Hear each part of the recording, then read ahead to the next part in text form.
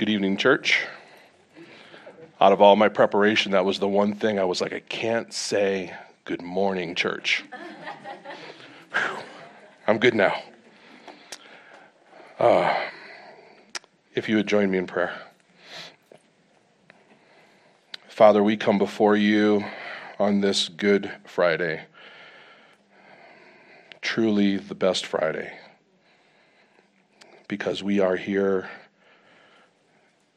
standing in righteousness because of what you did on the cross by sending your Son, as we just sang, to pay the debt in full for us. It is finished. That's what we celebrate today. And it is a celebration, Father. We are celebrating that you have reconciled us back to you through the death on the cross. We thank you for that. We pray that we wouldn't forget that, as Jason reminded. I will remind, when we leave today, don't forget so quickly as we're inclined to what Jesus did on the cross. I pray that we won't forget. We thank you, and it's in your name we pray. Amen.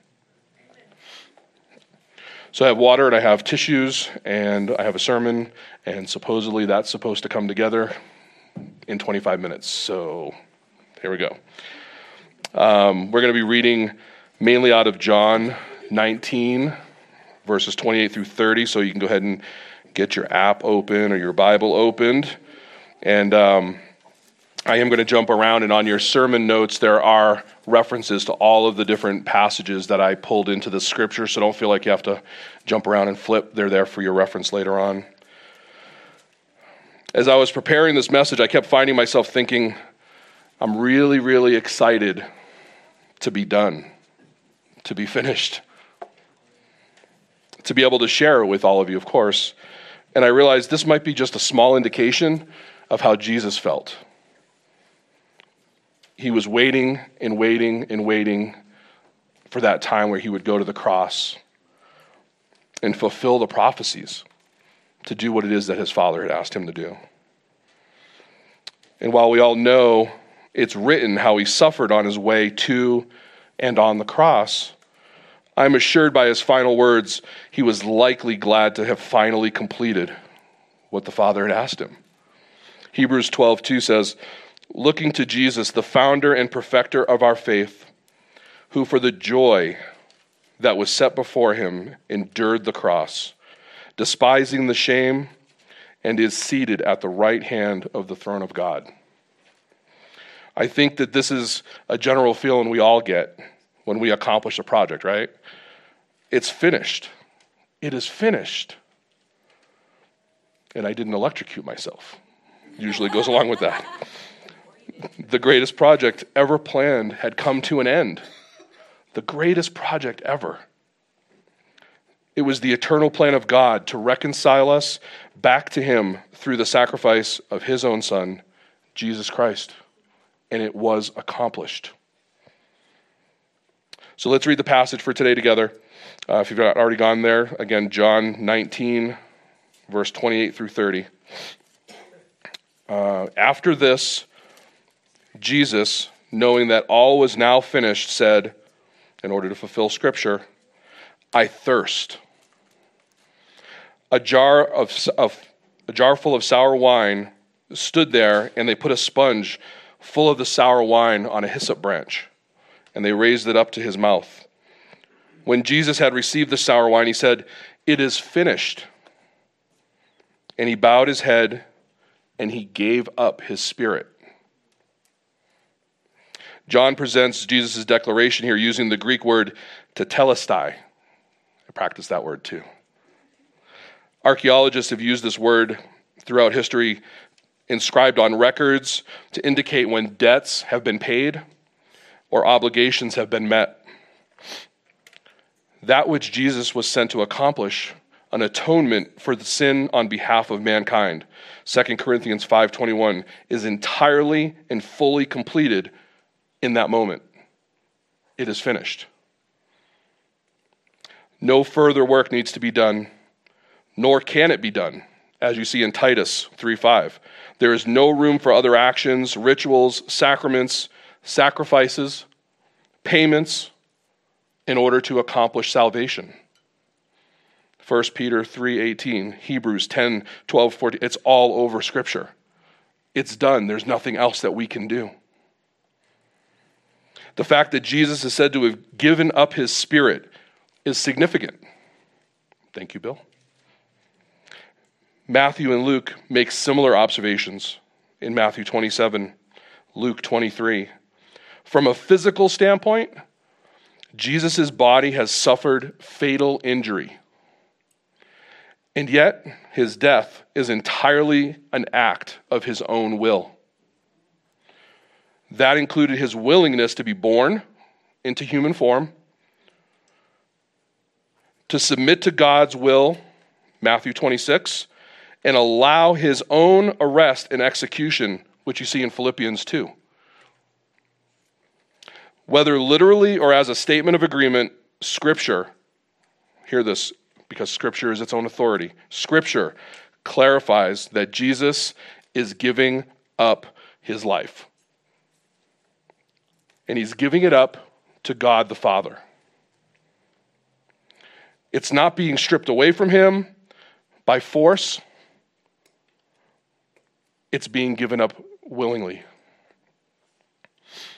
Jesus was able to say on the cross, "It is finished," in a loud cry. It is finished in a loud cry. It is the shout of a victor.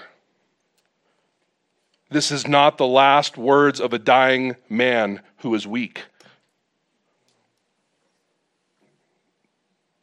Jesus said to the disciples in John 10:17-18, "The reason my Father loves me is that I lay down my life only to take it up again. No one takes it from me, but I lay it down of my own accord. I have authority to lay it down, and I have authority to take it up again. This command I received from my Father." The way Jesus committed his spirit into the hands of the Father and died is a guarantee that he had accomplished everything that was required by the Father. His sacrifice was accepted by the Father, and Jesus was able to depart in peace, in the firm assurance of his resurrection on the third day, according to his word. So, because of the sacrifice on the cross, we're assured of the completion of these 3 points that I want to share with you that goes along with our theme of standing firm this year at Hope Chapel. So on your handouts, you have those points to fill in and some space to take notes. I followed Kurt's lead there as far as the handout went. You're welcome. But my intention with these points is that you'll see and hear that while it was a day that Jesus certainly endured pain, suffering, abuse, and of course, ultimately death, we can and we should look to the fulfillment of the Father's promise to us as a good day. Even though Jesus paid the price, as we just sang, in our place, he paid the price in our place. He had done none of the things that we have done.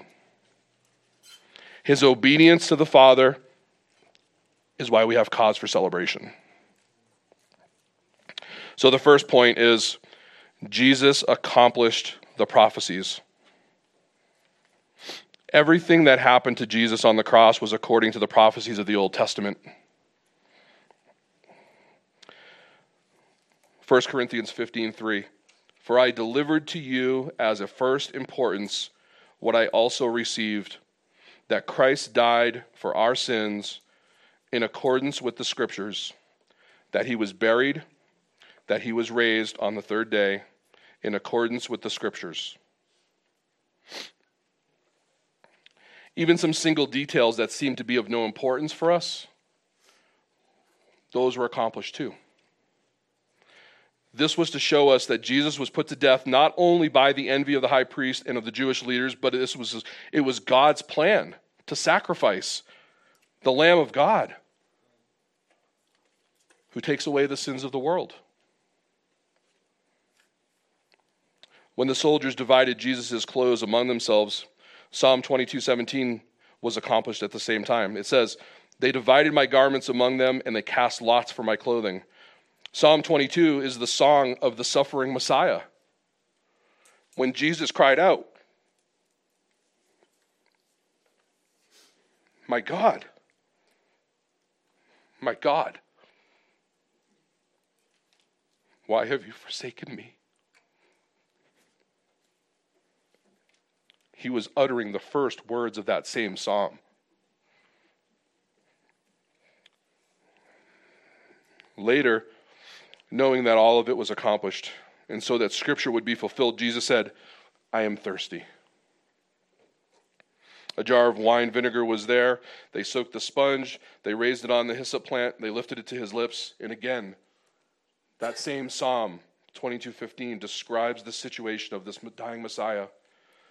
"My strength is dried up like a potsherd, and my tongue sticks to the roof of my mouth." It's kind of how I felt before I came up here, by the way. And Psalm 65:21 says, "They put gall in my food and gave me vinegar for my thirst." Even after Jesus' death, when the soldiers pierced Jesus' side and broke the legs of the two men crucified with Jesus so that they would die faster, Jesus never had his bones broken. This also, according to God's law about the Paschal lamb, a lamb sacrificed at Passover, shown in Exodus 12. "It shall be eaten in one house. You shall not take any of the flesh outside the house, and you shall not break any of its bones." It's right here. In Psalm 22:16 says, "They have pierced my hands and my feet. They will look on me, the one they have pierced, and they will mourn for him as one mourns for an only child, and grieves bitterly for him as one grieves for a firstborn son." Everything that happened to Jesus on the cross was according to the prophecies of the Old Testament. That was the first point.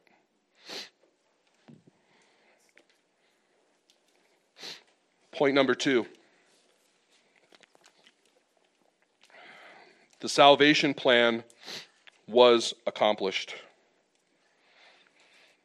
But not only these external signs were fulfilled, but the most important in God's plan was accomplished. The salvation, the salvation for all of us brothers and sisters was accomplished.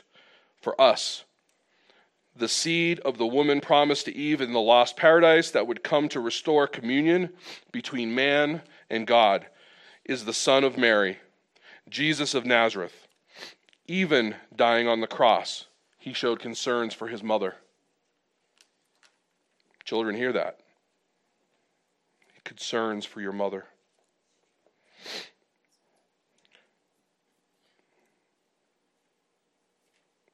His good friend and disciple, John the Baptist, an apostle, he was concerned for him at that same time. Even knowing that he was going to die, Jesus was still caring about others in that moment. It's also true that even today, Jesus is caring about us, loving us. This is the entire point of why he died on the cross. It was for us, because he loves and cares for us. John 15:13 says, "Greater love has no one than this, that someone lay down his life for his friends." What I heard there is Jesus is my friend. Do you think of Jesus that way? The sacrificial lamb and the scapegoat of the Old Testament covenant were accomplished in Jesus' the Lamb of God who takes away the sin of the world.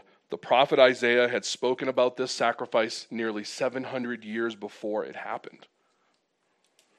The text we read from Isaiah 53, I love how that happens. Surely he took up our pain and bore our suffering. He was pierced for our transgressions. He was crushed for our iniquities. The punishment that brought us peace was on him, and by his wounds we are healed. The Lord has laid on him the iniquity of us all.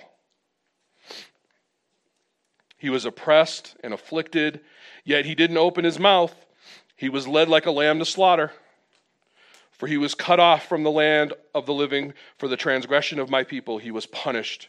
And at that moment, when Jesus bowed his head and gave up his spirit willingly, in peace, this is where we see the greatest promise of all being fulfilled. The sacrifice that was ours to pay to God the Father was accomplished. The debt, our debt, was paid in full.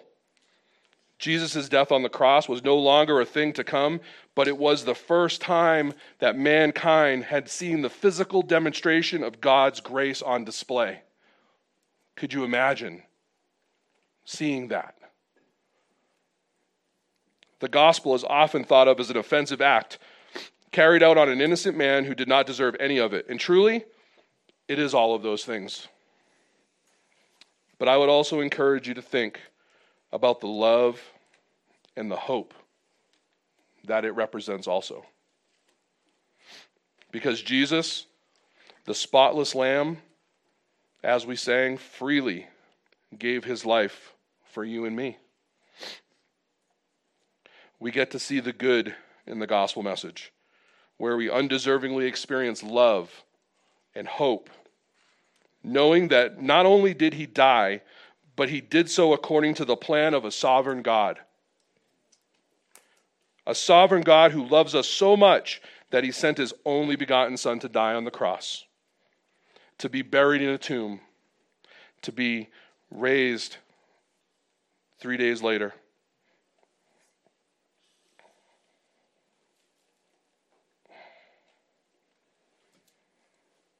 He defeated the grave.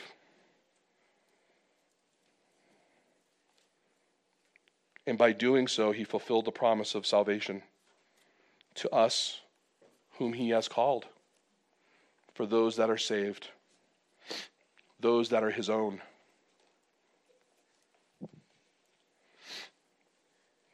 This brings me to the third and final point.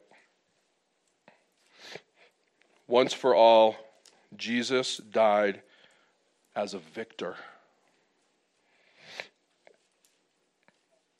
He had completed what he had come to do. That's the definition of a victory. It is finished, he cried. It is finished, he shouted from the cross, in victory. Christ also suffered once for sins, our sins, the righteous for the unrighteous, to bring you to God. 1 Peter 3:18 says, "For Christ also suffered once for sins, the righteous for the unrighteous, that he might bring us to God, being put to death in the flesh, but to be made alive in the spirit." Nothing more is necessary to reconcile God with humankind. And nothing more can be done, as some people insist on working on their own salvation. Attempting to please God is an offense to Jesus' sacrifice, and if someone tries this, you might have to question their relationship with Christ. They're diminishing the value. If someone tries to add personal sacrifice to the sacrifice of Christ to get their own salvation, we often say that Christ plus something is nothing.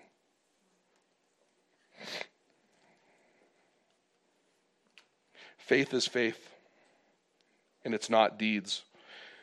Either we believe in Jesus 100%, or we do not believe in him and despise his sacrifice. When the jailer in Philippi asked the apostles, "What must I do to be saved?" they simply answered him, "Believe in the Lord Jesus, and you will be saved. Believe in the Lord Jesus and you will be saved. And you and your household. That's Acts 16:30. He couldn't do anything but believe. Forgiveness and salvation are a matter of faith in Jesus, who proclaimed in a loud, strong voice. Thank you for that working. In this faith, and only in this faith, we are saved to a new life with the resurrected Jesus according to God's will. Romans 6:4, we were therefore buried with him through baptism into death, in order that just as Christ was raised from the dead through the glory of the Father, we too may live a new life. So, in what ways do you see the evidence of God's sovereignty in this passage demonstrated in your life? What does it mean to you that Jesus gave up his life for you? Jesus died as a victor. What are you doing daily in your life that celebrates this victory, so others see Christ through you? Salvation is a gift from God. It's totally free, and it's totally accomplished. It's not like when you get a puzzle or a gift or something that you have to put together or put the pieces together. It's finished. It's a ready gift. God gives it to us by grace, and we accept it by faith. It's finished is the full stop to a long separation between man and God. I'm going to say that again. It is finished is the full stop to a long separation between man and God. Paul wrote in 2 Corinthians, all this is from God, who reconciled us to himself through Christ. God was reconciling the world to himself in Christ, not counting people's sins against them. Did you hear that? You don't have to count your sins. It's been paid for. So, then why is this day called Good Friday? Why not Bad Friday? I mean, when we remember all the sufferings of Jesus, I don't know, it seems kind of awful for him. But for us, maybe it's because it was the day that our salvation was assured, that it was accomplished. It's finished. The worship team will come up.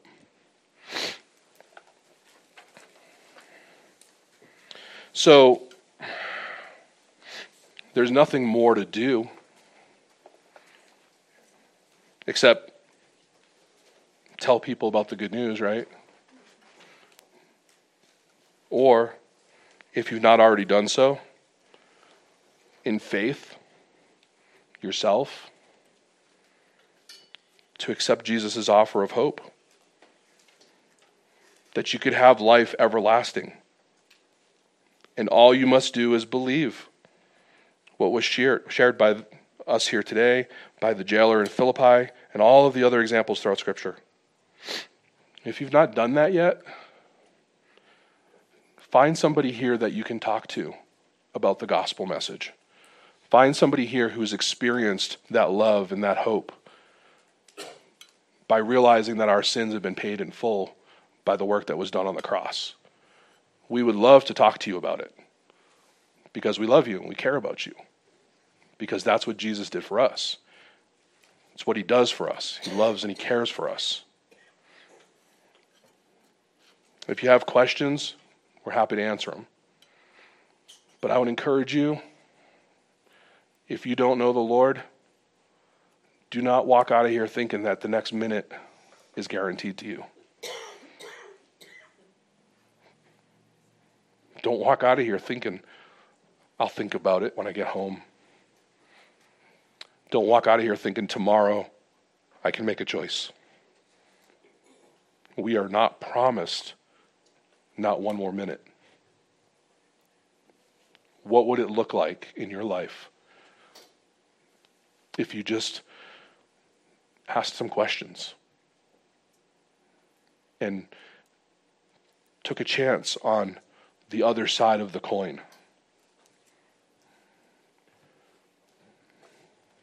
Next week is the 12th year. I'm so bad with years. I think it's the 12th year since I gave my life to the Lord. And I thought about a couple different ways to close, but I'm gonna close this way and just tell you that prior to my life in the Lord, I thought I was in control of everything.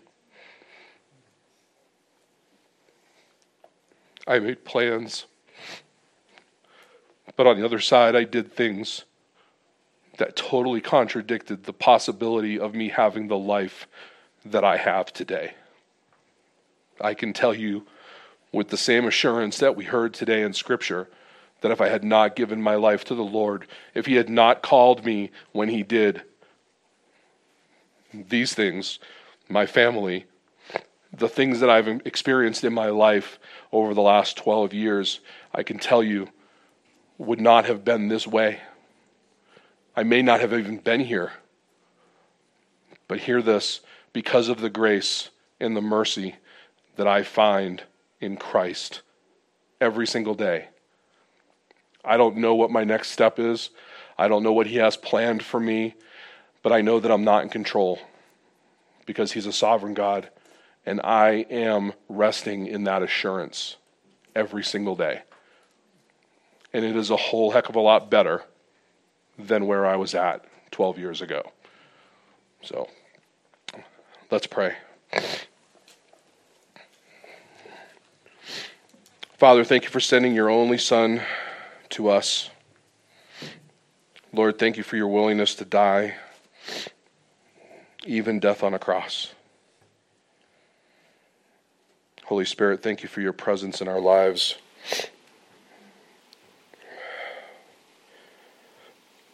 God, I ask right now to embolden this body of believers, to give them hearts to serve you, to go outside the walls of this church and spread the good news that we just heard of your Son, who lived a perfect life and was yet crucified on a cross for our sins, to be raised 3 days later, as you said,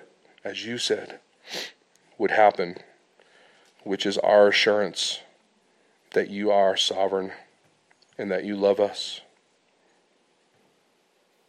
You've established a way for us to come before you, righteous and spotless in your sight. And thank you, Jesus, that you have been restored into a right relationship with you. It's in your name we pray. Amen.